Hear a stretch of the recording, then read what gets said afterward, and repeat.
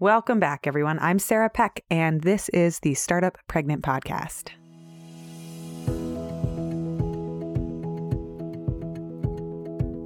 Welcome back, everyone. We are going to do another deep dive into the day in the life with creative entrepreneurs and business owners and workers all over who are navigating the pandemic, parenting, pregnancy, and working. Today, we're going to dig into the life of Kelsey Kerslake, and she is a creative director and agency owner and runs a coaching business.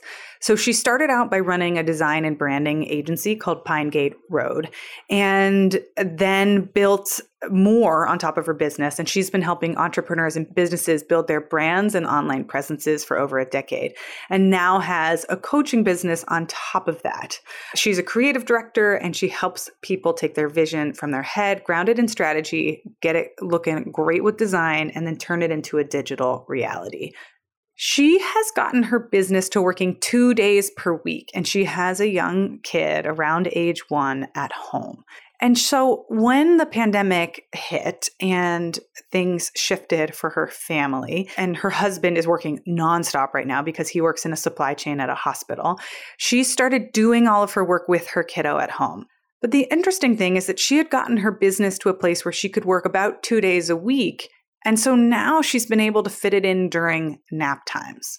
And so she reached out to me when I put out the call to do these interviews and said, hey, I'm actually able to do my work during nap time. So the question that I'm asking with my life is whether or not I actually need to go back to full-time childcare, or if my business is possible by doing it in these short bursts around my husband's job and during nap times. This is such an interesting conversation to me because I am in a similar position, and I know many people around the world are also in positions like this. But the questions that come up that get a little fuzzier are, well, how does this work long term? It's easier to do fulfillment and to maintain this in the interim while you've already got the business set up and running. But how does it work 6 months, 12 months, 18 months from now? We're going to ask lots of questions. We're going to go on a detour and hear a lot about Kelsey's background. I end up asking her a lot of questions. I love interviewing, so we're going to go down a lot of rabbit holes in this interview. Also, this was really fun for me to do because we tried a new format. I use Voxer, this walkie-talkie back and forth audio app that I get to use. I use it in my Wise Women's Council, and I talk to friends and clients using this tool. And I am conducting this interview via Voxer. What that means is that we didn't sit down for a 45-minute session the way that I normally do with people, but we swapped audio messages back and forth over time. It took us about a week and a half to do this interview. So this will probably sound a little bit different than a live interview because sometimes there's 2 days that go by before we're able to get back to answering or asking a question. And then other times I'm trying to ask Kelsey a question and then my little child comes over and he's like, Mama, Mama, Mama, I want some lunch. And so I stop and then I have to remember where I was going. So enjoy. The audio quality will sound more like a phone call than an in-studio interview. And it's going to be slightly different because it'll be a Voxer interview. I'm really curious to know what you all think of how this was done and what it's like to listen in. My goal is to be able to have you listen in to the lives of these people and the conversations. And during the pandemic, but also during parenthood, we have to get creative about our solutions and creative about our strategies.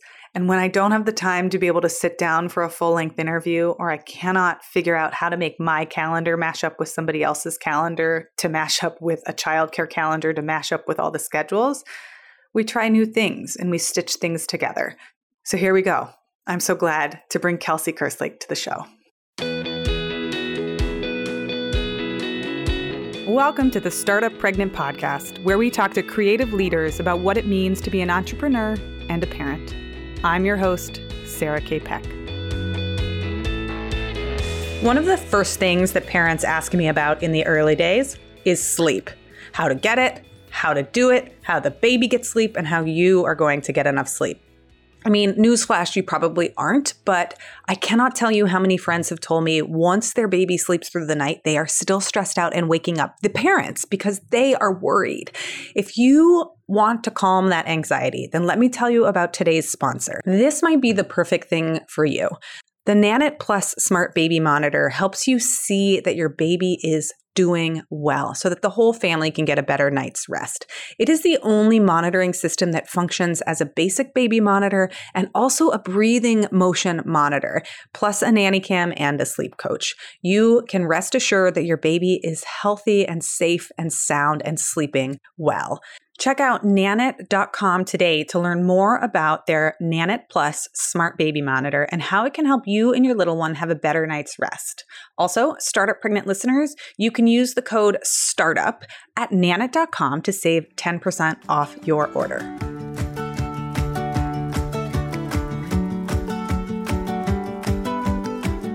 Hey everyone, I am so thrilled to be bringing you another podcast interview where I get to go inside of the lives of people who are figuring out how to do the work from home with children during a pandemic and all of the craziness that's going on. I reached out to a handful of people and we have been doing these interviews via Voxer. We're using an app to send voice notes back and forth. These interviews are not done live, but they're done with telephone back and forth via the web.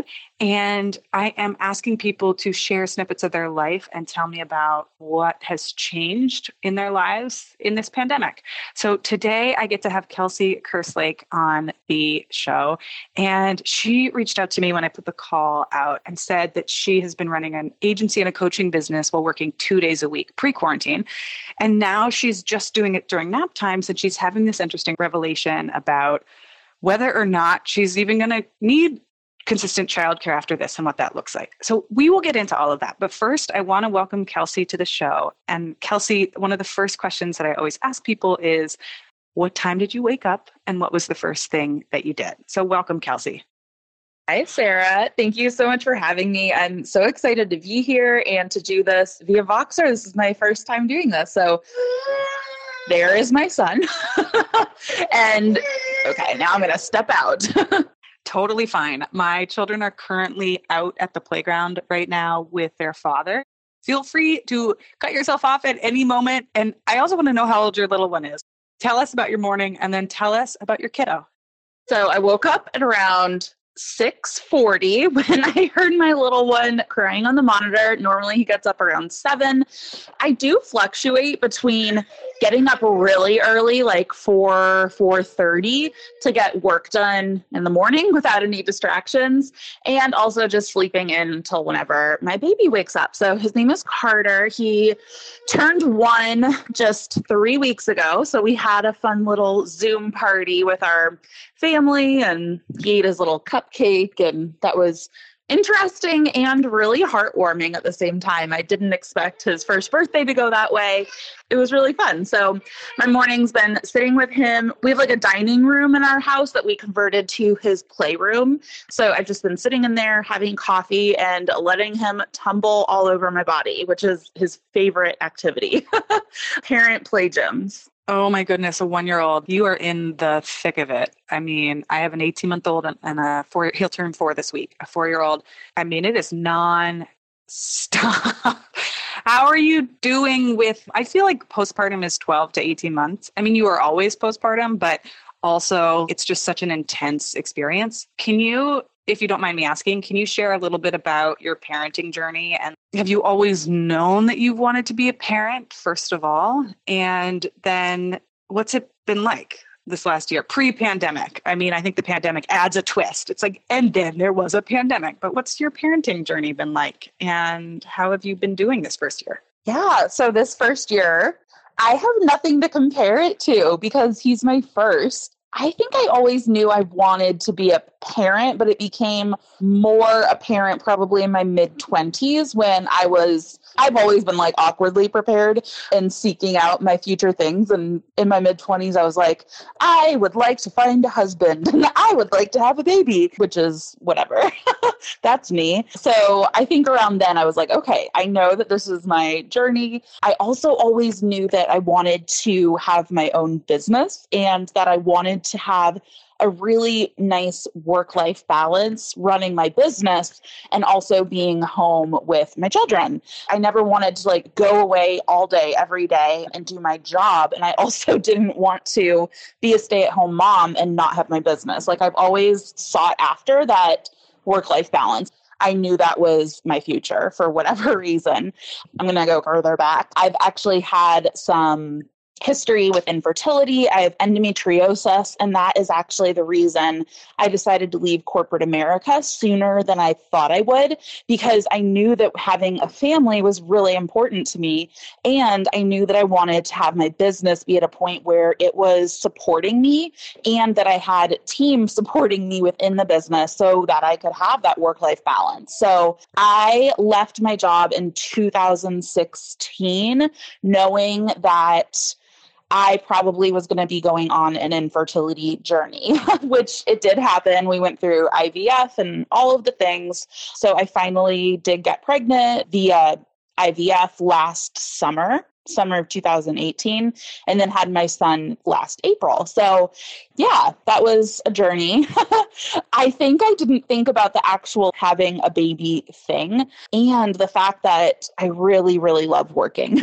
And especially since I did form my business around all of my passions, and I really, really love my job. So I had a really hard time transitioning right after giving birth.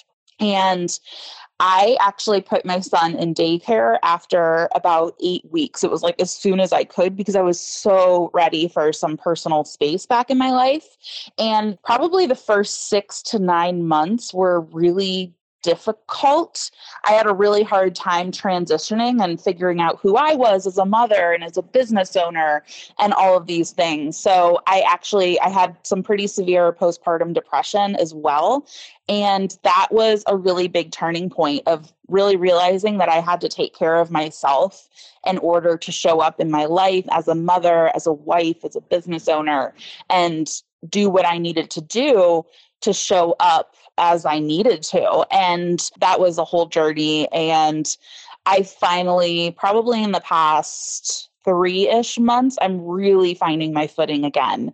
And I feel like I'm like, wow, this is good. This feels like my new normal. Of course, it's not like it used to be, but I definitely feel like I'm in a groove of I have the baby and we do our life and I have the business and I have the support I need on both ends other than pandemic and not having daycare now. So that has been the only more rough transition right now, but it's been surprisingly easier than I thought it would be. So there is my journey in a nutshell.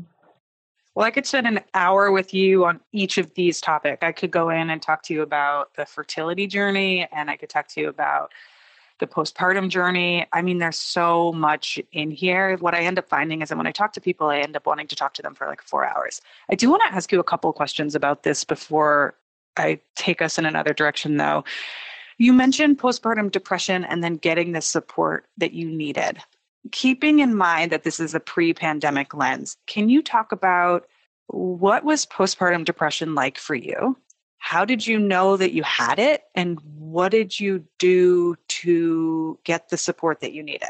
And I'll probably ask follow-up questions in specific detail, granular detail, like what does support actually look like? Ooh, I love this. So how did I know that I had it? I was lucky. I am in Cleveland. We have the Cleveland Clinic and we have a baby first. I think that's what it's called, a baby first hospital or birthing center and things like that. So they actually do a lot of pre-checkups and post-checkups with the mothers themselves to support them through this journey. So there was a lot of education around what postpartum depression could look like for you. So I knew that I had it because I was constantly crying. Obviously, you're going through the trauma of giving birth and all that, well, I guess for me, it was traumatic. I don't mean to say that that's everybody's experience. And I was healing from that. I also have some immune issues as well as the endometriosis. So I think the hormones were a little bit more emphasized probably. I almost knew that it was probably going to happen just because of how my hormones have been in the past. And so I knew to look out for it. I was crying constantly. And I don't think not getting any of the sleep I needed helped either. I'm usually somebody who does need around 10 hours of sleep every night, and I'm pretty great at getting that for myself. So I was just kind of like sleep deprived and feeling crazy. And I went into my 6-week checkup with my doctor, and they also had a 2-week checkup, and they're calling you and all of these things. I felt like that was supportive in and of itself compared to what I've heard from other friends who've recently gone through this and their hospital support. And I just cried the whole entire doctor's appointment. She was like, let's talk about some medication for you. So yeah, that was the first support that I needed. And I actually filled the prescription, but I got the prescription and I was like, I don't know if I can do this. And I was so paranoid about not breastfeeding and giving my child the best and quote unquote, and all of those things. And I was putting so much pressure on myself to do everything perfectly. And I think in the midst of the postpartum depression, I thought that was possible, and I wasn't meeting up to the standards that I set for myself, which is completely breastfeeding. And I don't even know. I was going through some stuff and I wasn't able to keep up to the expectations that I set for myself, basically. So getting the medication was the first thing that really, really helped me. I remember going on a walk with my husband. I mean, I was crying all day, every day, because every decision, from like how to put diaper cream on my baby and what nipples to use on the bottles, and if it's going to give his future teeth issues, and just every little choice, I felt this immense pressure that it was going to be either positive or detrimental to his future. And so I just couldn't, in that space, that's just not possible to think through every single decision like that. So that was where I was at. And every little decision took me like an hour or two to decide on, and all the research that came with that. So medication helped. Also talking with my husband. So having a really supportive partner and saying what I needed, and us kind of discussing together for our family, what does support look like there? So we, for the first several weeks, created a schedule where I actually stopped breastfeeding when I went on medication, because that was something we both decided we just didn't, for our family, we didn't want our son to have that medication in him if we could avoid it. So we actually switched to formula. That was a huge, huge decision that I still honestly feel some not guilt. Anyway, I have feelings around that too. Just, I think because of society and what the doctors and everything going up into postpartum tell you about breastfeeding. And, I kind of had those feelings of failing as a mother because I couldn't breastfeed. So we stopped doing that. During this time, I also got mastitis. So it made it nearly impossible to breastfeed. And I wasn't able to give my son enough breast milk. So even pumping for like hours a day, I was getting like 5 ounces, which is usually what he was eating in one feeding. So just a lot of expectations that I wasn't able to meet that caused, I think, a lot of this. So the support, talking with my husband, as soon as he got home from work, like after a couple weeks, he gave me time where I just got to be like, here's the baby. I'm going to go do things on my own, which was usually just listening to podcasts in my bed or taking a bath or something like that. So knowing that I had time each and every day that was just my own was really, really helpful. We did a schedule with my son's feedings. So getting the support I needed, like switching to formula, was a really big support because I was finally able to get sleep. And I mean, sleep just changed everything. So that was huge for me. So we had a feeding where I think we had a 10 p.m. feeding that my husband did. I went to bed probably around 7 or 8. And then I slept until his middle of the morning feeding around, 3 or 4. So that gave me a really good chunk to get rest every night in a deep, longer way that my body was really craving. And then I think sometimes my husband did the morning feeding so I could sleep in a little bit more. So we were just really great at communicating around how I was going to get sleep and how our son was going to get fed on the schedule that he needed. And then something else that we have still done to this day is that we each take one day on the weekend. So we each get a break. So we're, obviously at quarantine, we're still home and hanging out with each other, but we each get one day where we're kind of off parent duty and we're still around. And yes, we're helping, but for the most part, it's like the one parent's complete obligation or duty to take care of the baby on one of the days. So knowing that I have one day, quote unquote, off where I don't have to change a dirty diaper and worry about the formula schedule or chopping up little pieces of vegetable to feed him was really, really nice. And even to this day, that's really great. Trying to think what else as far as support. I did do daycare at 8 weeks, so that was really important. I did 2 days a week, which was, again, always what I wanted to do. That was my plan. Like, I did not want to do full-time daycare. For me, I just would miss my baby too much. So I always knew I wanted to do part-time daycare.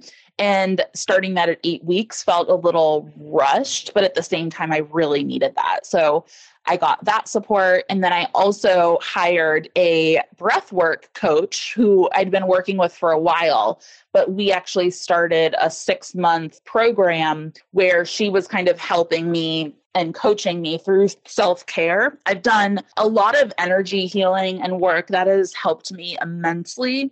I've also done therapy and, traditional talk therapy, and that has personally for me not been as helpful as some of the things like breath work and meditation, visualization, hypnosis, things like that. So I really lean on those modalities when I am needing that support. So that has been one of my biggest things as far as healing and getting the support I need is breath work, honestly. So those are the actual specific things that I did to get the support I need. And I think it was really just being open and honest and communicating what I needed in order to feel sane and more like myself, and just not trying to hold it all in and just communicating, being open, and getting whatever I felt like support was. And a lot of times that was just space alone by myself. I'm an introvert. I needed that time to recharge. And even if my husband didn't need that himself, he knew that I did. So that was helpful, having an understanding partner who was there to help me through that. So that was a journey. Even just going back and thinking about it, it feels like a blur because I feel really removed from it right now, because I feel really great, honestly, after getting medication, having a lot of breath work done, and working with my husband to really talk through a schedule that works for us. I'm in a really good place right now. So even just thinking back to that, I'm like, wow, that was a huge shift. And I was in a really sad place then, and it felt hopeless and like I'd never get out. Like that would be my forever. Like I remember thinking, if this is going to be my life, I can't do it. And looking back now, I realized they were just really short little blips that were really hard, but you don't see the other side when you're in them. And now, knowing all of this, I think whatever future pregnancy I do have, which I thought I'd want to have a second baby right away. And right now I'm like, let's wait a couple of years because that was intense.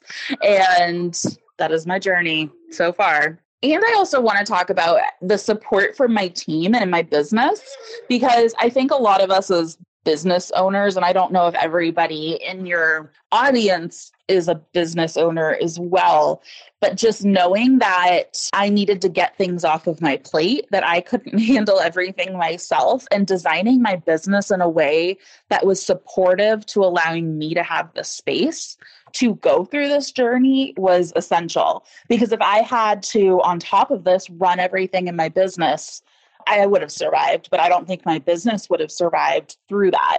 I would have had to let something go, and that obviously would have gone. So just knowing that I had to stand up as a CEO and a leader, get support, get really like my SOPs and all of those things set up in my business so that I could take that step back and have the time that I needed was really essential. So I actually spent an entire year and a half going through the infertility journey, knowing that I needed my business to support me through this. So setting up that pre-support financially in my business and getting it running more on autopilot was really, really key. So I think I did have the foresight to know that I would need that support.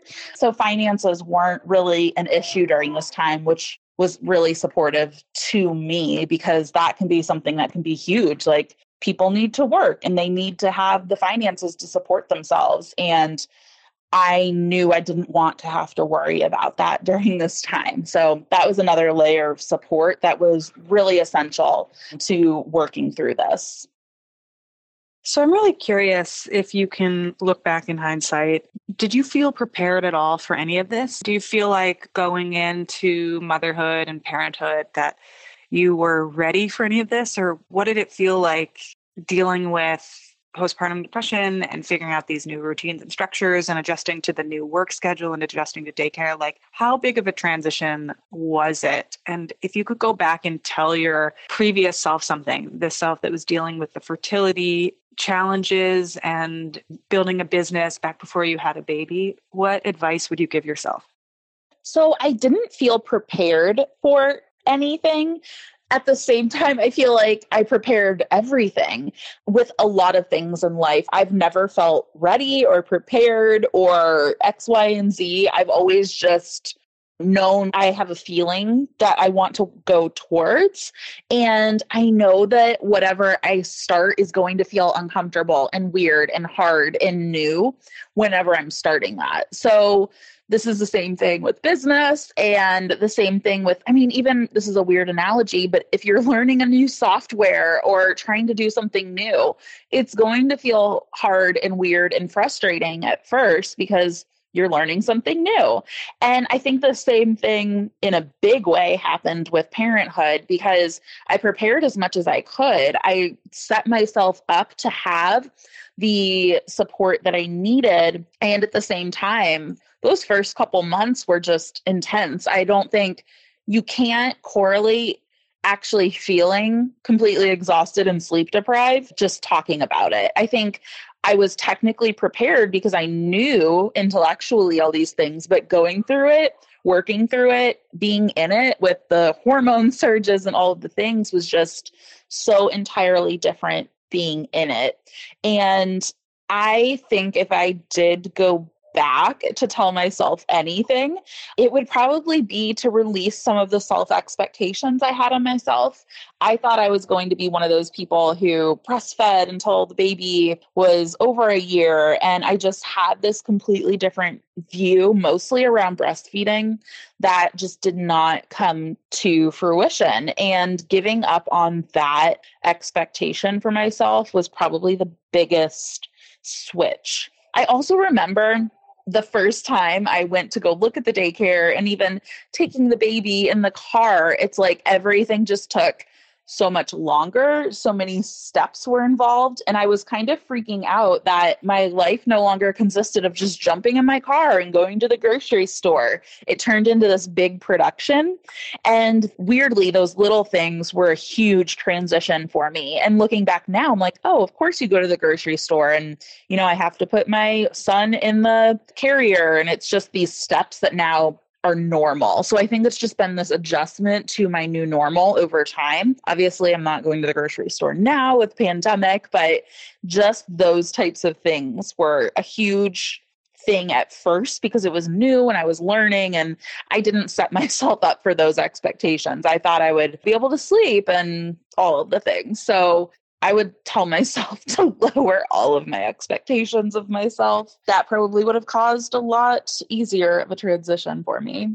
Before we get into all the questions I want to ask you about your work and how you are adjusting now to the pandemic, I want to ask you about the breathwork stuff that you mentioned earlier. You talked about learning a new breathwork series or a new practice. Can you tell us all about it? If someone listening has never done it before, or they're like, what is she talking about? What is it that you do? When do you do it? Where do you do it? How did you learn it? What is it like? Tell us all the nitty-gritty details. I will get into the breath work. So that is something I was introduced to in 2017 by my friend Amy Koretsky. She is an acupuncturist out of Minneapolis, Minnesota. And then she also does tarot, breath work, and self-care coaching for online entrepreneurs. She's been working with other people, but now she's really niching to online entrepreneurs for that part of her coaching business. And I'd actually signed up for one of her self-care courses in 2017. That was the year after I'd left my full-time job and was taking my business full-time, and I was not taking care of myself at all. And I just have always loved what she's done. So I just kind of was like, I think I'll join this course with you. And there was one other student. So there was two of us in this 6-month program. And it was a really in-depth experience forming our own new self-care habits, and not just from the point of taking bubble baths and doing the things that are quote unquote self-care-y, but really diving into what brings us joy, what is self-care for us as an individual. And one of those sessions, she was actually being trained as a breathwork practitioner, and I had no idea what it was. And she was like, we're just going to try this out. It's going to help you access your intuition and your own self-guidance and trust. And I'm like, okay, sure. So she did this thing where we had to lay on the ground. I laid in my living room on the carpet when I was in our townhouse back then. And she led us through the series of breaths. It's like a 3-part breath, and you just do it over and over again. And she's there to guide you through it when it feels weird and it does get kind of hard. And it's just a really, really interesting experience. It's kind of hard to describe as well. So what you do is you just lay there and she plays music and talks you through it. And you do this 3-part breath over and over and over again. And what it does is it almost oxygenates your body in a really intense way. So your whole body is like flowing with all this excess oxygen, and you almost start to get buzzy. You start to, what I guess I would describe as almost like a natural high. You just completely can't even access your brain because your body is almost taking over because it is so oxygenized. And it's just really interesting experience. And what happens afterwards is you go through this series of breaths, and then you have this savasana period where you sit there and rest. And that is where, because your brain and your spinning thoughts and all of the things that you're used to accessing in your brain shut off for a second, you're able to get these really intense downloads. And you also release a lot of energy while you're in the practice of doing the breath work. So as soon as I did the first one, it was only 7 minutes. I just started bawling. I'd never experienced something that felt like that allowed me to release so much extra pent up whatever was going on in my body. And for me, therapy, it kind of like scratched the surface of what I think was going on more in depth and internally. And what breathwork was able to do is in 7 minutes, it was able to just have this huge wave of relief and release all of, I guess I want to say, trauma that was happening. And I think what I've realized about myself is I have a lot of tiny micro traumas, nothing huge, but just, almost hiding myself and not speaking up and just different things that have been going on in my life. And breathwork has really helped me release a lot of that pent up trauma. I'm very into this energy work, and I really believe it's been able to heal my energy, help me get these downloads that help me access more of my own personal truth. So that's how I started. And I was like, whoa, what is this, from just 7 minutes of it? And I've actually been working with Amy probably about once a month ever since. And what we do now is we get up to a 45-minute breath work. I've done these in her She has group sessions. They've all been virtual. So I'll usually now lay in my bed. And the cool thing is it's completely safe. I did it all throughout my pregnancy. It's just been a really, really great way for me to access my own intuition. If you're ever just feeling crappy or just having a weird day or just like, oh, like even now in the pandemic, I'm like, oh, I feel like I'm taking on all this weird negative energy that's happening. And if I ever feel like I just need to cry and release whatever's going on, I know that I can turn to breath work in order to release whatever is happening. So that's been something that I've really been able to use. And I only have to do it, maybe not even have to, I get to and love to do it about once a month. And that seems to be a good amount to do to keep me grounded in all of that. So that has been my breathwork journey there. The breathwork is something I'm also bringing into a lot of my coaching business.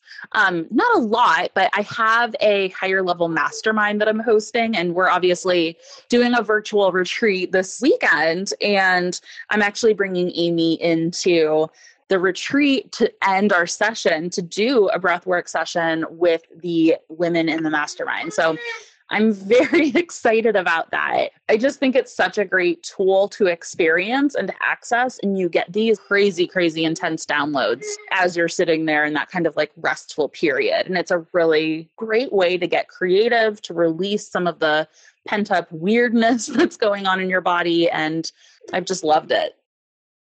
So I want to get a sense of your day in the life pre-pandemic. Before we get into what we're all going through now, can you go back and tell us about what your business is, what the work you do is? Like, who do you help? How do you help them? What do you do? How many people are in your company? And what did a quote unquote normal day look like, say, in January this year? And I know that this is kind of a hard question because what does a normal day look like with a child when you're running your own business? But what did your days look like in January? What were you expecting from 2020? Give us a sense so then we can compare and contrast when we get into how the pandemic has changed everything. All right. So pre-pandemic life, as far as my business goes, I run a branding and web design agency for personal brands. So we help a lot of online personal brands, service providers, coaches, educators help build their online presences.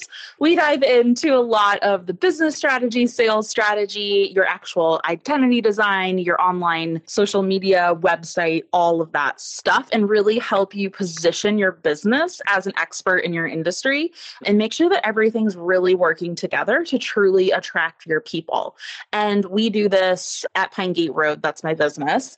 And that is on the agency side of the business. And as that has been able to scale and grow and I brought on team, I actually started mentoring other service providers in a program called the Align Business Academy.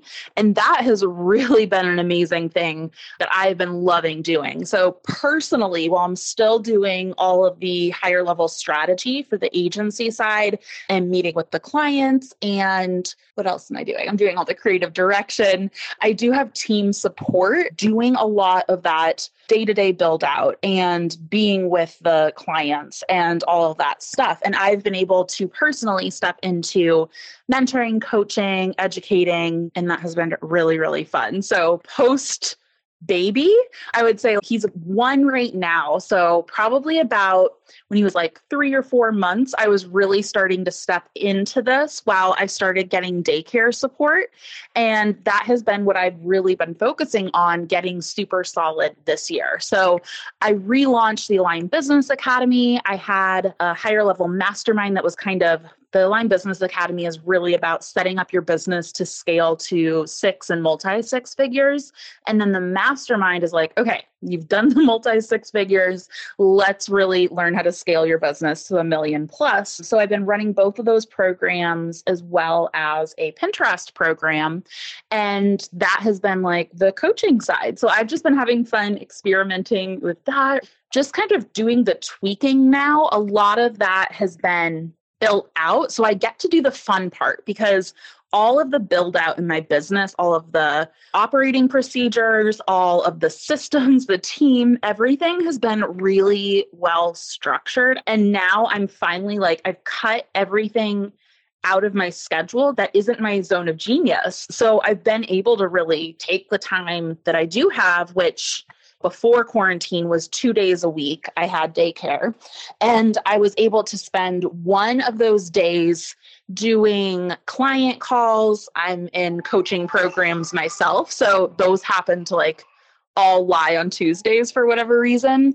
And so I would show up to get coached. I would coach in the groups that I have and schedule any one-on-one sessions that I did have with clients. So any new agency clients that we are going over their strategy, and then any of the mastermind members. So I really limit the one-on-one time that I'm actually spending with people, which has been a really big boundary for me and something that has allowed me to scale and be able to run this business and still have my sanity and all that time off. So the only people that I am having one-on-one time with as far as like ongoing clients are the women in my mastermind. And I really scheduled my entire business and what we're offering around me only showing up for calls on that one day. And I love it because this was in the past, obviously, pre-quarantine. I was able to just put my full face of makeup on. And I knew every Tuesday I was just sitting down at the computer. Carter was in daycare, and I just was like showing up fully that day. And then what was fun on Thursdays is that was the day that I got to just really dive into any content creation, having fun, dreaming up new things, tweaking the programs I had. Maybe I was showing up in the group and just creating fun new things. I really, as a creative at heart, I was just able to take that day to work on whatever I wanted to in my business. It was about free form. Let's just create, let's edit, automate, just have that day to be in my business, which felt really, really great.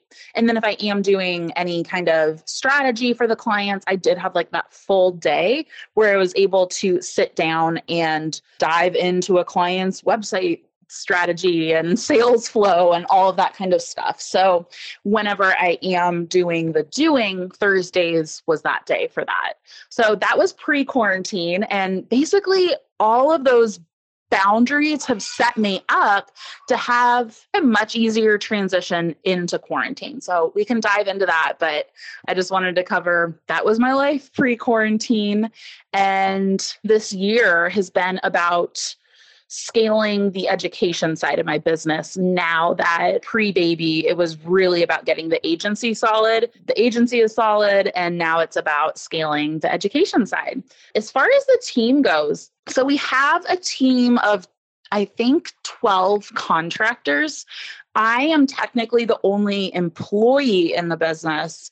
And then we have 4 retainer contractors that are really in the day-to-day of our business. So I have a junior designer, I have a project manager, I have a lead coach for my programs, and then we have a developer who is on retainer. So those are the 4 people that are really in the day-to-day of the business. And then we have contractors that come in for different aspects. Oh, actually, we do have a marketing admin on retainer. When I'm in my podcast season, I do have a podcast editor on retainer, things like that. I had a Facebook ads person. I get a lot of support. I know that I can't do this on my own. So it's a lot of contractors. This is a thing for me. I don't feel like I'm personally at the level where I need the employees just yet, maybe this year as the education business scales. So we have some people on retainer who have like regular jobs that they are doing within the business. I'm the only employee. And then we do have specialized contractors who help with web design, brand design, people that I pull in for very specific parts of projects because they're so amazing and talented at those specific parts. So that is how my business is formed right now and who is in there supporting me. Okay, I have more questions about all of this because this is really interesting to me and I want to dig in a little bit because what comes to mind for me, how did you get into this as a career path? What did you study in school? And then how did you know you wanted to be your own business owner? Like, was entrepreneurship always a path for you, or is this something that you stumbled into? Because as I'm looking through, like, stalked you on the internet and I'm looking through your websites, and I realize that you have like a branding agency, but you also have a mastermind and you have a client services based work. You also have mastermind and coaching, and then you're getting into education. So can you unpack this a little bit more for me and tell us about your journey into entrepreneurship, and where did you get all these design skills? What's your background there? Yeah, so I've always been a creative artist type. I knew that I always wanted to be in the arts growing up. I guess I was very athletic, but also very into art and painting and photography and all of those kinds of things. I went to a high school that specialized in fine art. So I knew that I really wanted to be doing something creative as I grew up. And me being like the weird planner that I am at 15, I was like, I'm going to be a graphic designer because they do things on the computer. And that means I can do art and still make money. That was like literally the only thing that I went off of. So I went into school for graphic design. I went to the University of Iowa. I was on a rowing scholarship there. So I was really big into rowing as well as theater and lots of other stuff. So I went there. I ended up leaving the rowing team. I joined a sorority and I got really into graphic design. So I worked for the marketing team on campus as like a student intern. And then I worked with the production company doing concerts. And I got to work with the big time-ish artists that were coming into town and making sure that I was creating their ads and their flyers and all of that stuff. So graphic design is my background. When I graduated, I realized it was 2010. So right after the recession-ish time, I knew that my skills were not good enough to get the job that I really wanted. I had a liberal arts degree, which was great, but I didn't have enough graphic design actual skills. So I knew that I wanted to go to grad school just to hone in on my graphic design skills. And I went to the Savannah College of Art and Design to get my master in fine arts in graphic design. And when I went there, what was interesting is that it was actually like a whole brand theory, brand strategy program. I was not actually learning new technical skills. It was all about the strategy. So that is really where I think I dove into business strategy, how design could really work with people's perceptions and turning audiences into customers over time, pretty much what I do in my agency, and really taking that human psychology aspect of design and putting it into brands, web design, etc. So I got really into that. And that was interesting because it wasn't something I knew I'd be after. And at the same time, I was really craving an outlet for creating actual design, playing with colors, playing with typography, all that good stuff. So I started my blog, Pine Gate Road. It was started as like a hobby blog while I was in grad school. And this is when I really got into learning about online entrepreneurship, online businesses. I was being asked to freelance and create websites and blogs and brands for a lot of other bloggers, things like that back then. And slowly over time, that grew into what is now my agency. So I started that in 2011.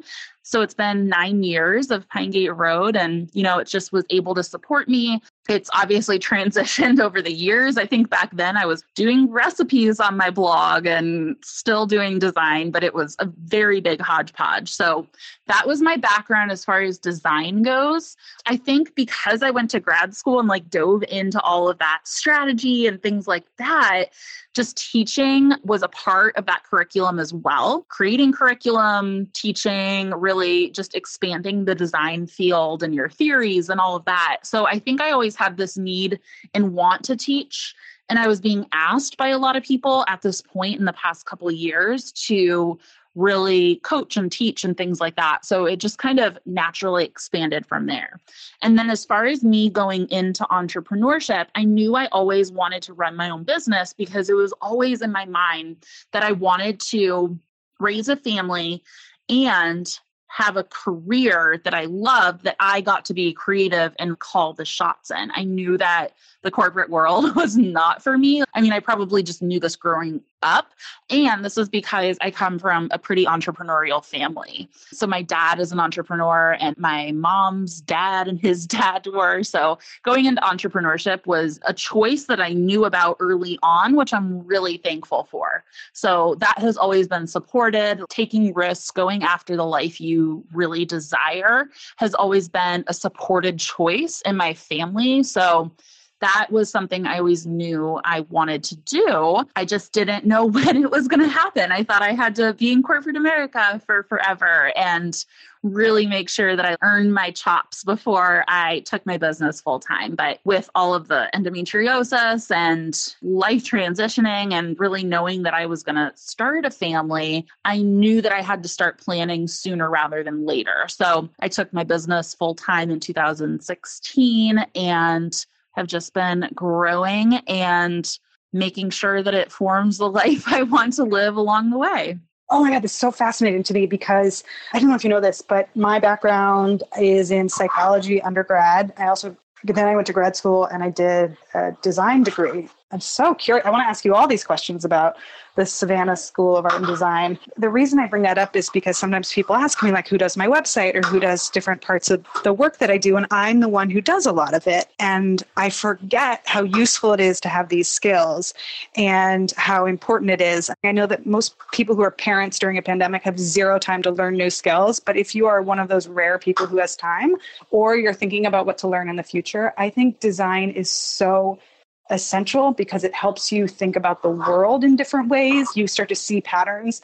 And it's not about whether or not you are like naturally a creative person. It's a lot about learning skill sets. Like I did science in undergrad, and then I decided to get an art degree, and it made no sense to my family of engineers.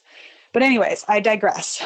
The other thing I think I wanted to point out about what you're saying for people listening is that a lot of these businesses, when you see people who are starting to develop systems and scale and being able to work 2 days a week, like when you really dig in, and a lot of the work has been done for like 10 years. Like, it's been 12 years for me since I graduated from grad school. And a lot of these things take bits and pieces of time, blogging on the side for a couple of years, learning design skills, doing design skills as a freelancer, building an agency, then having people ask you questions about it, starting to collect those materials, put them into educational resources, then starting to scale the systems, getting teams, getting help, all of that. It does take some time. So if you're feeling like, man, my business isn't working and I've been doing it for 6 months, I've been feeling that way for 12 years. So we're all in the same boat.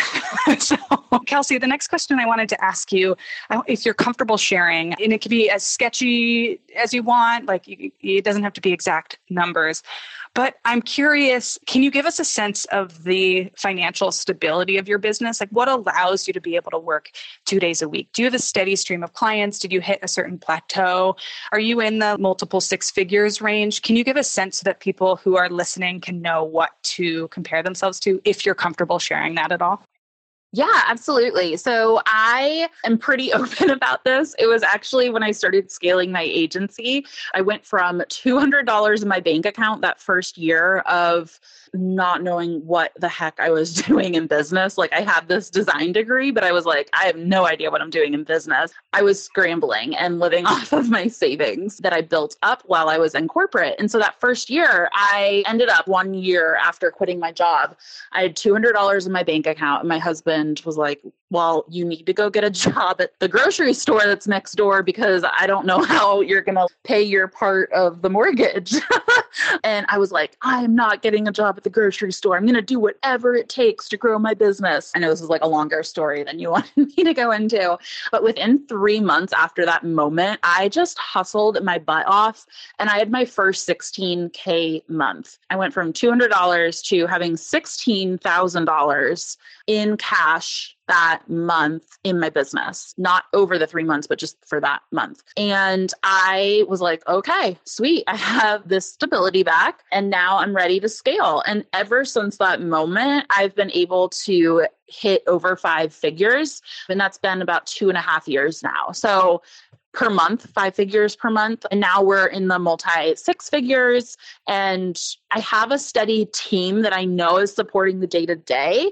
And I would say that I know how much they are going to, I don't want to say like how much they cost. Does that sound weird? How much they were in. And I just know that they're built into all of the projects we're doing. And I love also working on payment plans. So our projects, because they're really in depth, sometimes they'll, like our agency work is from 3 to 6 months usually. So I know, I don't say like, here, pay us X amount and it's due on the first day. It's like, here's the 6 months. We know that we are getting that income into our business, how much we're getting on certain dates for each month along the way. So I'm able to see until next year how much income is coming into our business. And adding the coaching has been really awesome because actually my mastermind is a year long. So I actually know that I have cash flow coming into my business until 2021, May of 2021. So that makes a lot of stability in my business. Yeah, that is how I know that I have that stability and how much I'm able to pay myself. I would say I don't risk paying myself too much, and we live pretty lean for the money that my business is making, I guess. And then I'm more or less like, I pay myself a pretty averagey low salary. And then when my business has excess income, I'll give myself a bonus here and there. We make our budget based on that monthly payment that I know that I'm going to be paying myself. And I know that I'm able to hit that with my eyes closed at this point. I've built in the systems, the marketing, all of the things into my business where I'm just like, I can expect that each month. And that's what I'm doing. And then you asked me just in the text here, like, how did I get that first 16K? I always talk about this. You go from survival to thrival mode. And I was definitely in survival. And what I think about when I'm in survival mode, it's like, I will stay up all night. I will hustle my butt off. I will break down every single boundary just to get into thrival mode. And so I emailed everybody I knew and I was like, hey, I'm open for business. Any freelance work that you have, send my way. So I just started emailing everybody, letting them know that I was available. And it just weirdly started piling up. So I just wasn't even looking at the money. I was just putting myself out there, making myself available, doing anything that I could get my hands on as far as, I think I was able to stay within the design field, but I was even applying for random jobs trying to be like a photography assistant where I was styling props, which is not my day-to-day anything. So I was just getting my hands on whatever I could in order to make the bills. And I just remember looking back, it was that November and I was like, whoa, that happened in my bank account and I did not even see it coming. Like I just had my head down. So it was really just getting really creative and just thinking like, what can I do to make income? Where can I go put myself in front of people who need support right now? Not being afraid of rejection and really relying on a lot of the relationships that I've made over the years too. Like I've been in grad school. I had lots of friends who had amazing design jobs that needed potential freelance work. I was a hand lettering artist and I did a lot of hand lettering for ad agencies and things like that. So that was a skill I relied on. I don't really do that much anymore. Those are all those things. Oh, I love hearing all this detail. This is so helpful. One of the things we do sometimes is we gloss over the other pictures of people's lives. And it's so nice to see deep inside of what other people have built. Even during a pandemic, some things might be working for some people and then other people may be totally struggling. And I love that you pointed out the lower cost of living and lower overhead as being able, plus the long-term revenue runway, the year-long program of your mastermind, the long-term retainer clients or payment plans, like how that creates financial stability and structure for you. I think just bravo. We've been doing that over here in our household, and it really helps. Now, that being said, I know that the majority of people listening are maybe not in that position. I want to make sure that people listening, because the majority of people listening are probably in much more stress and the survival mode, like you talked about. So imagine that somebody is trying to do that first hustle month that you were doing, but right now during a pandemic. I imagine that you're having conversations like this in your masterminds as well and with your clients as well. What are some of the things and the tools and the mindset frameworks that you would offer to people that are facing sudden job changes or sudden economic changes, or they're working from home and it's totally overwhelming? Do you have skills and tools that you share for encouraging people to make this work? And I'll give an example because I was talking to a friend the other day. She called me and she had been having quite a period of struggle. She had sickness in the family. She was struggling with postpartum depression and her business wasn't working very well. And she has since, during the pandemic, seen like a crush of business requests. And so she's had her highest income ever. And she got an offer of a full-time job. And she was like, I don't even know what I'm going to do, but I've never made this much money before. And we were talking about it and I said, well, how's your energy level and how are you feeling? And I said, I want to offer you a completely different perspective that maybe not everyone would give you. And also it might not be right for you. I want you to try it on. But what if you went for it? The job was part-time to start. Like, what if you just gunned it? We know that there's a 4-year potential economic downturn and your skills are in demand. What if you just worked like you didn't have children and you went all out and you banked an extra 80 to 100K as a cushion? Is that sustainable? Is that possible? Like, could it work? What would you need to make it happen? And it was such a cool place to operate from, just as a brainstorming exercise. I wasn't saying that's what you should do. People listening to the podcast know that I'm not the hustle till the cows come home diatribe person over here, but sometimes it's fun to play in that space. I'm going to turn it over to you. What are your thoughts about people who are inside of this space right now? Do you have skills or tools that you have been sharing with your clients and team? So I really go back to that survival versus thrival and how you're going to be operating differently in survival mode. And it's like, okay, wherever we're at, what has happened has happened. And this is no matter if you're in postpartum depression, if we're in a pandemic. I go into this and I don't know if this is like a trauma response or what, but it's like, okay, what has been is, and so how are we going to move forward? There's not a lot of sense on being, but if only this happened. And so I do like to get to that dreamy space. Okay, pandemic, you lost your job. Here's the bills that need to be paid. Here's how much you need to make in order to survive this month. Let's get creative in order to get you to that spot. One of the first things that we do is we calculate your spaghetti number. At the worst case scenario, what are your bills? What do you have to pay? If you had to live off of spaghetti and sauce for all of your food because that was all you could afford, what is that number that you have to bring into your business? And I think sometimes navigating that number is really helpful because then you're like, okay, here is this concrete number that I have to hit in order to quote unquote survive. How can I get creative in order to find that number or to get to that number? And that is where the interesting conversation can start, where you're moving yourself out of survival into thrival. So moving into thrival mode, this is where you can start getting a little bit more dreamy. And I don't think that everybody has to hustle in the survival mode either. I think it's about getting clear about the time that you do have and what you're willing to do. Just like you said, what if you did hustle this much, but still kept your sleep at a certain number of hours per night based on life's current circumstances? If you're at home, what's your mental stability? What does your schedule look like? That is where you can then say, here's what I'm available for. Here's what I'm willing to push past, etc.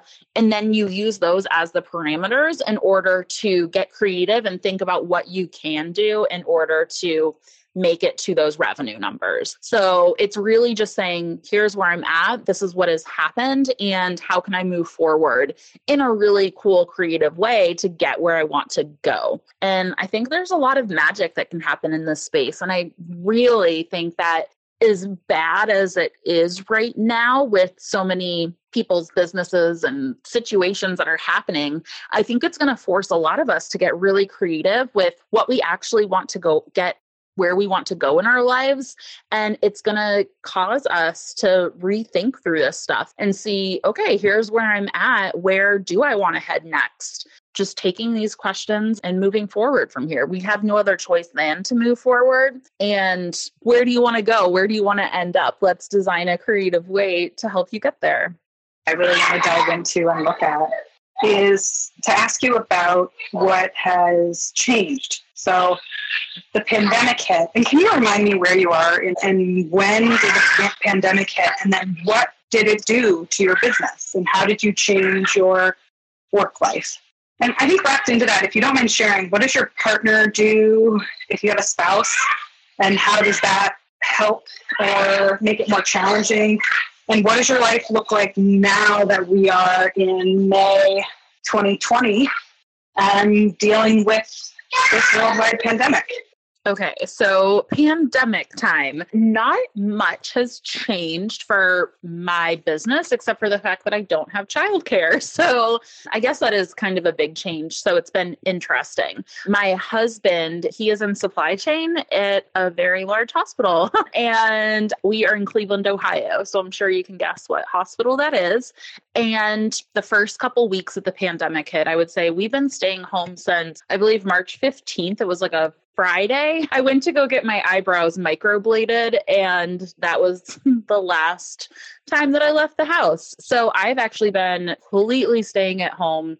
And since that, he stayed home that Thursday and Friday, and then he's been working from home ever since then too. So his entire office was able to just have people work from home. And what's been interesting is he has been so on with his work, just trying to get all of the supplies for all the various hospitals that they have. And his job has been really, really crazy. So he wakes up early. He's just in his office all day.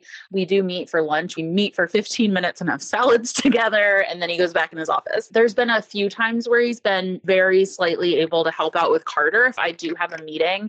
But for the most part, he's had to be on, and he's even had to work on the weekends, probably like one day most weekends since March. So that has been interesting because he hasn't been able to support the childcare at all. So that has been on my business and me. So now I'm currently, thank goodness, my son, and we only have one baby, is napping a lot. So he does do a 2 to 3 hour nap every single day.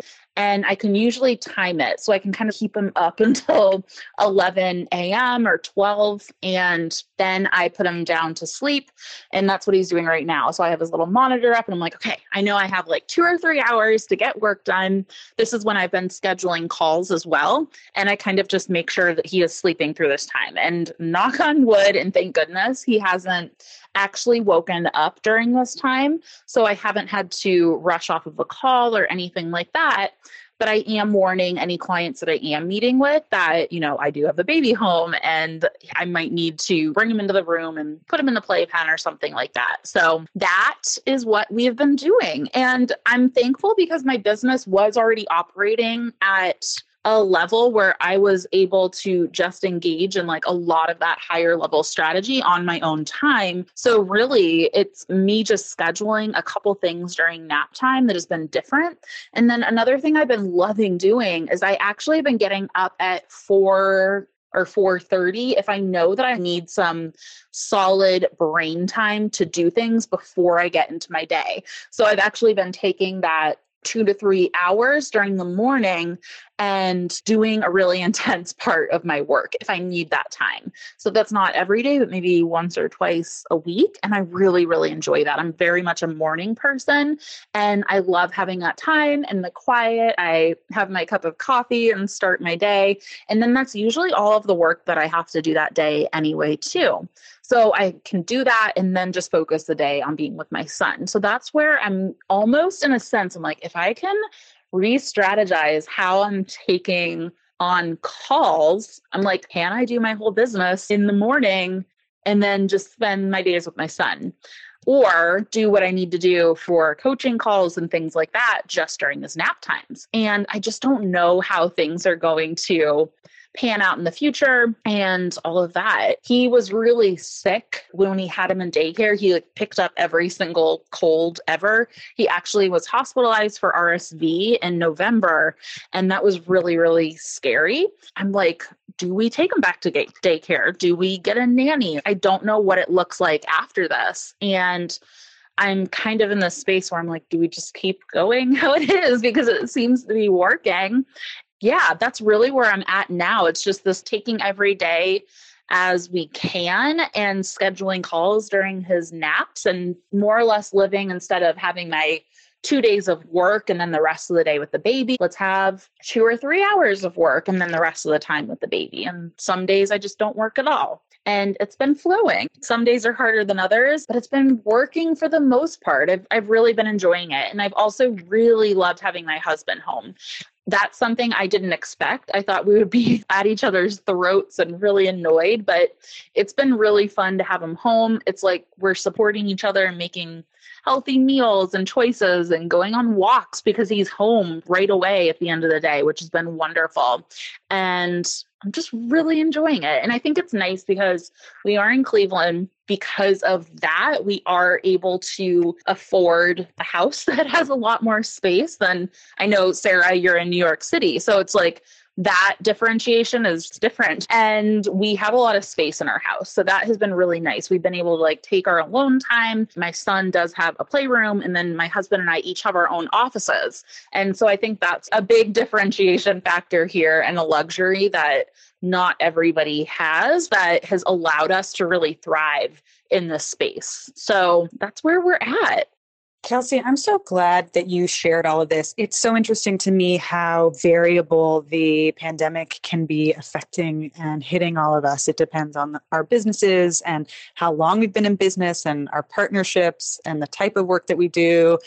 And what's really fascinating to me about this is that you are realizing, well, hey, maybe I don't need as much childcare as I thought I did, or maybe there's more ways to do my business right now that are different, getting up at 4 a.m., for example, but still doable. This is really cool to hear. I am curious about your thoughts about the future, about the next year or two. Do you think this is sustainable for the long term, or do you want to shift your childcare arrangements?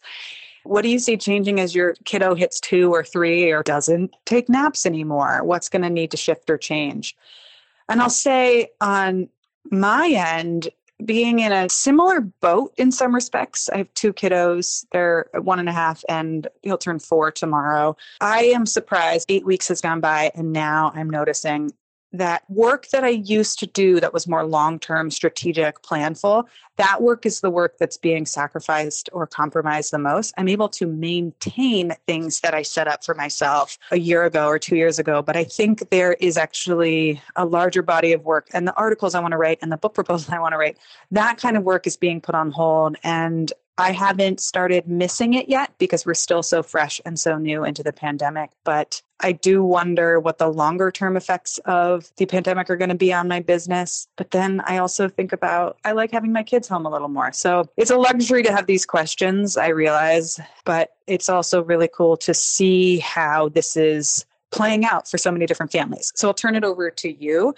What do you see over the next year or two? And what do you think your tentative plans, if you even have any? It may just be, Sarah, I'm playing it day by day, but what are your plans coming up? And do you see this as a long-term change for you and your family and your business? I've not put a ton of thought into the future planning. I guess what has happened is I haven't changed my thoughts on my business in particular.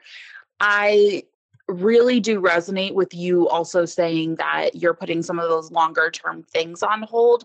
Well, actually, last night we were just sitting watching TV. I was with my husband and I was kind of thinking about like, ooh, like maybe now I should start doing the book that I wanted to do and restarting my podcast. I've had a podcast since 2016, but I've been on about a year break since having the baby and everything. So I'm like, maybe I should start doing that.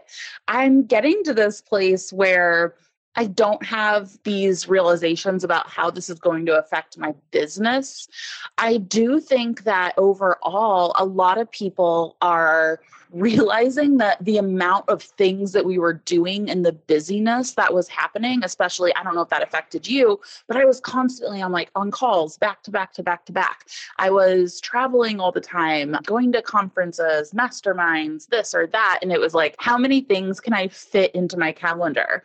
And now I have taken control back over that calendar. And I think everybody's, obviously there's no in-person events right now. So everybody's getting a little bit more breathing room, even though they're taking on that extra responsibility, having the kids at home. And obviously my baby is 1. I don't even know if he's a baby anymore. I don't even know what to call him. And people are having to homeschool and all of those things. But at the same time, there's a lot more space, I think, in our business schedules right now. And we're really realizing, okay, what do we want to bring back into our lives after things kind of go back to normal? I do see a big push in obviously the online space. I feel really lucky in a sense that that was my passion all along, helping people build online businesses, really get their systems and strategies and their look and feel all ready to go so they can super sell what they do on the internet. So my business has actually been really thriving during this time. People have been investing more in these projects that they knew that they wanted to do, but they just haven't. They were so bombarded with all of the do in their schedule. And now they're finding themselves having a little bit more space within their business schedule. So for my business, I'm actually like, whoa, maybe this will be the best thing that ever happened in a really strange sense. And with me scaling a lot of the educational programs and the coaching programs, I do see an uptick in that as well. And I've seen an uptick in the students and the clients that are participating in these. They're having some of their best months ever during this time. And I think this is because we're in the online space. I don't know exactly, but that would be some of my thoughts into the future. Another thing is just seeing where people are struggling, where they're having hardships, and how can you support them where they're at? There is this sense of people not thinking as long term just because we don't know what it's going to look like. That long-term thinking is a little unknown right now. And I see people who are selling packages and different things online that are either short intensives, like we're just going to figure out how you can manage your day-to-day today and into the next couple months. And I've also seen 4-month coaching packages go better. I have a year-long program and it's come up a ton that people are like, I don't know about a whole year because I have no idea what 3 months from now is going to look like. So I think that short-term thinking is really prevalent right now. I'm kind of sitting back and watching some of the trends that are happening, how people are reacting, what they are wanting to invest in. And I think that people are going to realize what they can live without and really probably be investing in less all of the things syndrome and really just getting quality things that they love and less of them. I feel like that is probably going to be a trend everywhere, not even just in the online business owner space. But I'm thinking if I am going to make a purchase, it's something like I just want it to be the perfect thing and really high quality and not just something that's just going to be with me for a little bit. So those are some of my thoughts. As far as childcare goes, I am very much in a space where I'm just going to take it month by month. I've thought about that. I think right now, I just had the urge to create a schedule at least for the next month or two, because I do think that his naps are going to stay consistent for at least 2 months, I'd hope. They were pretty good for a couple months there. Now he's like just hit his 1 nap a day and it's been pretty consistent. So I think that I can really rely on that. And I'm just going to make a schedule for like this month and maybe into the next month and then play it by ear. What I am thinking about for the future, I love his daycare. And at the same time, he caught every single sickness that ever went around there. So I'm wondering if in the future, when he's not napping and I do need more support, because I do need that time for me and my business, I'm wondering if getting a nanny or one trusted person that's going to kind of social distance. I'm putting my feelers out there. Maybe this is me just saying it out loud to the universe that I'm looking for a nanny or a babysitter to come in like once or twice a week who is also social distancing. I am more on I don't want to say afraid side, but probably the more cautious side of re-entering the world. I'm the person, like some people go to the grocery store and do kind of the things that are allowed. And I literally have just been sitting in my house. I do not leave the house. Well, I go on walks, but that's pretty much it. I haven't driven a car. And I'm a little cautious about everything opening back up again. And I'd rather just stay put and see what happens before I make any long-term decisions with that. So that's what I'm thinking. I know that I am in this privileged situation where I can make these decisions and I'm just waiting it out and I don't have to make a hasty decision here. So I think the once or twice a week nanny situation feels really nice to me right now but that's only because of the pandemic. Before I was like, please just, I don't want anybody in my house. And that's where I think I'm heading with that. Kelsey, I just want to say thank you so much for taking the time to share all of this and give us a look inside your life and what you're doing and how it's working. One of the things that's so important to me as I talk to all these different women and parents about what work looks like and what home life looks like and what parenting looks like and what partnership looks like is that there are so many different ways of doing it. And so much of it is about what works for us and how does it work. And it's really cool to see what's working for you and how you're thinking about your business and how you're growing your business and how some things are working even better, even amidst a pandemic, and then how you're adjusting and shifting. So Kelsey, tell us all about where people can find you. Thank you, Sarah, so much for having me. This was a really fun thing to do, and I'm so excited to know you better and be able to just share what's going on over here in case I can help anybody. So if you would like to be in touch, you can find me at Pinegate Road on Instagram. I'm always there, always hanging out and chatting. So that's probably the best bet. And you can head to pinegateroad.com if you're looking for websites or coaching or anything like that. I would love to be in touch and meet some of you via the internet. All right. Thank you so much, Sarah. This was so fun. And I hope everybody has an amazing rest of their days. Oh, I am so glad we got to do this interview. Thank you for being here. Thanks for sharing everything and letting us see inside your life. Now I feel like I've gotten to know you. I didn't know anything about you before, except that we crossed paths and had friends in common. And now it's so cool to get to see a little deeper dive into your life and hear so many of your stories. So thank you.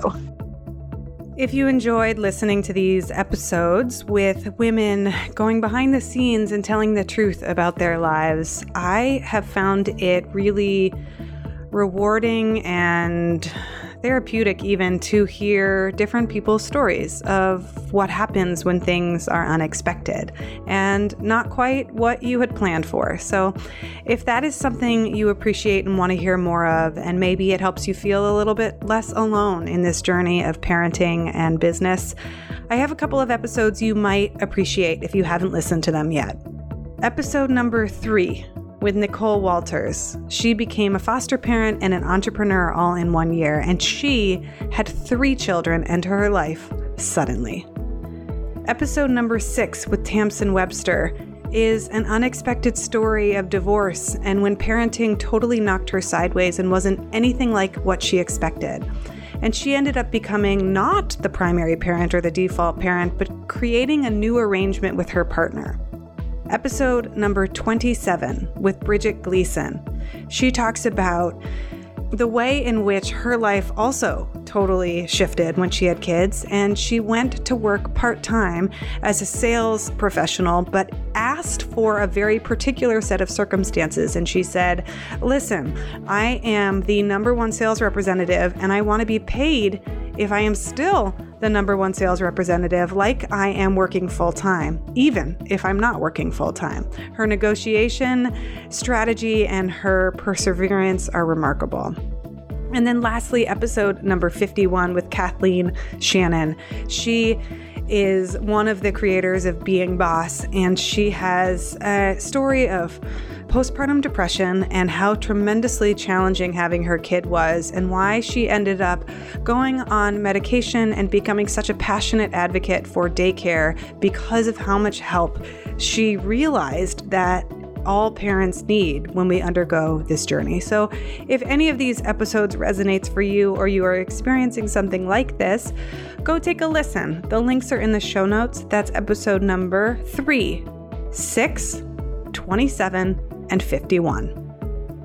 Hey everyone, just a heads up and a reminder. If you want to listen to our long form Ask Me Anything sessions, they are 30, 45, and sometimes 60 minutes in length, and we go deep into questions that people have. If you want me to look at your business, you want me to comment on your marketing plan, or you have a question about parenting, pregnancy, or anything in between, we are taking listener questions and I answer them in a monthly Ask Me Anything fireside chat.